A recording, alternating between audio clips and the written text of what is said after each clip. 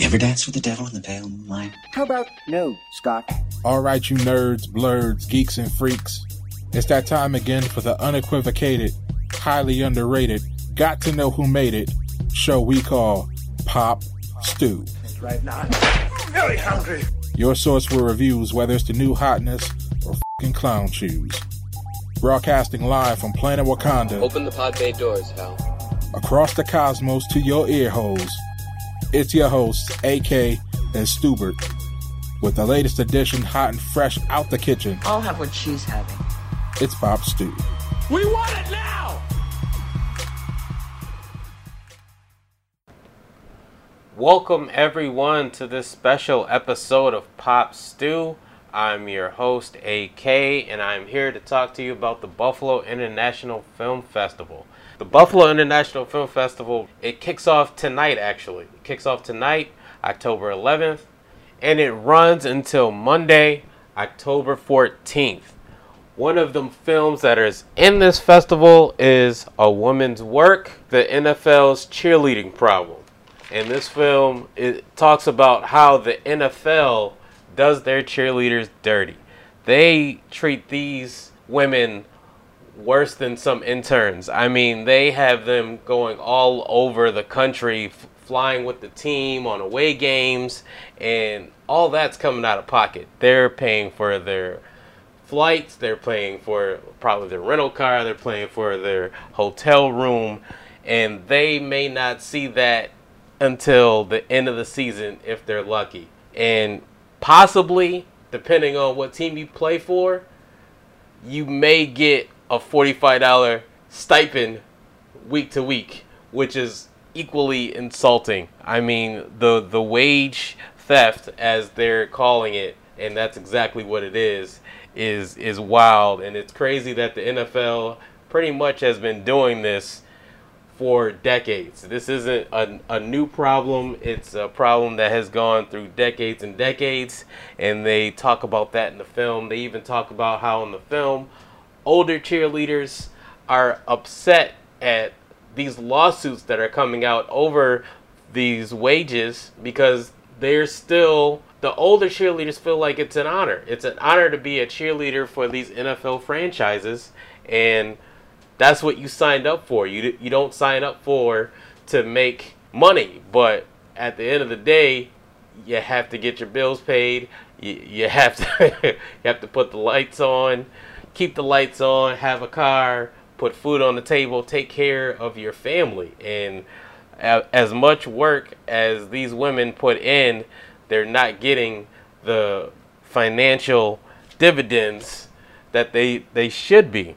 It follows the story of two women. One is a Raiderette for the Oakland Raiders, and the other is a Buffalo Jill.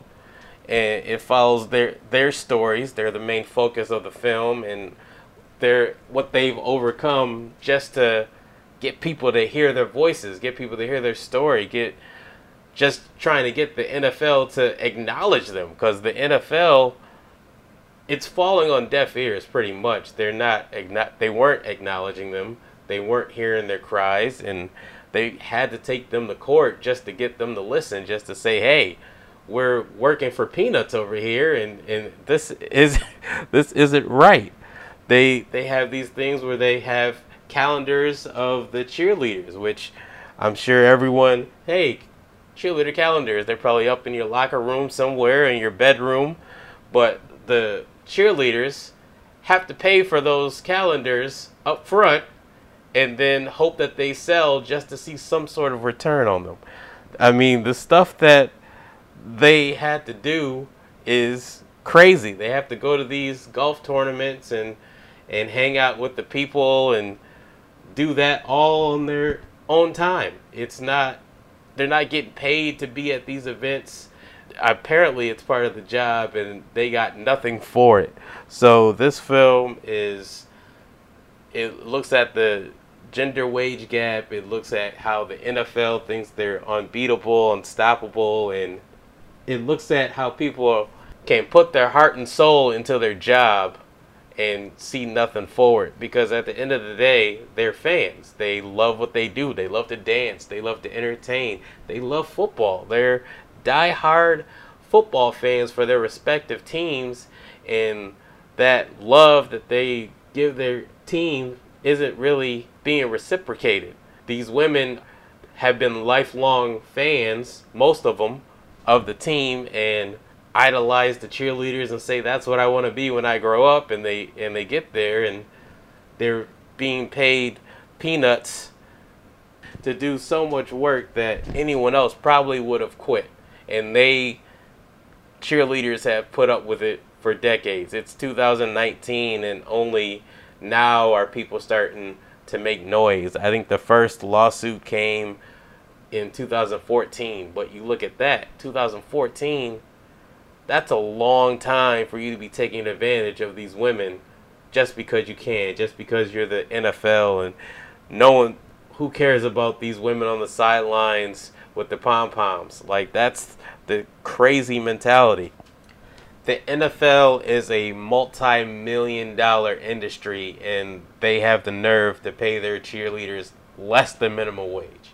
It's not even minimum wage, which that's embarrassing and shameful on its own, but it's less than minimum wage. It's a step up from being an intern, and they've been getting away with this for forever, and they just now starting to be held accountable for the thievery that's been going on. It's highway robbery, and it's just now 21st century that they're being held accountable for it, and that's what this film talks about. And I highly suggest everyone go out and support this film by this great director, Wee-Gu.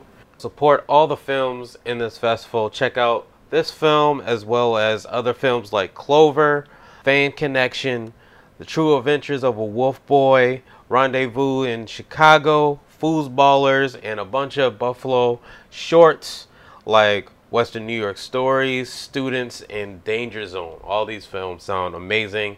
Along with Stubert, we're going to try and hit up as many as we can. Again, it runs from October 11th, today, to Monday, October 14th. Enjoy the film. Enjoy all the films. Hope to see you there. I'm AK, and this has been Pop Stew.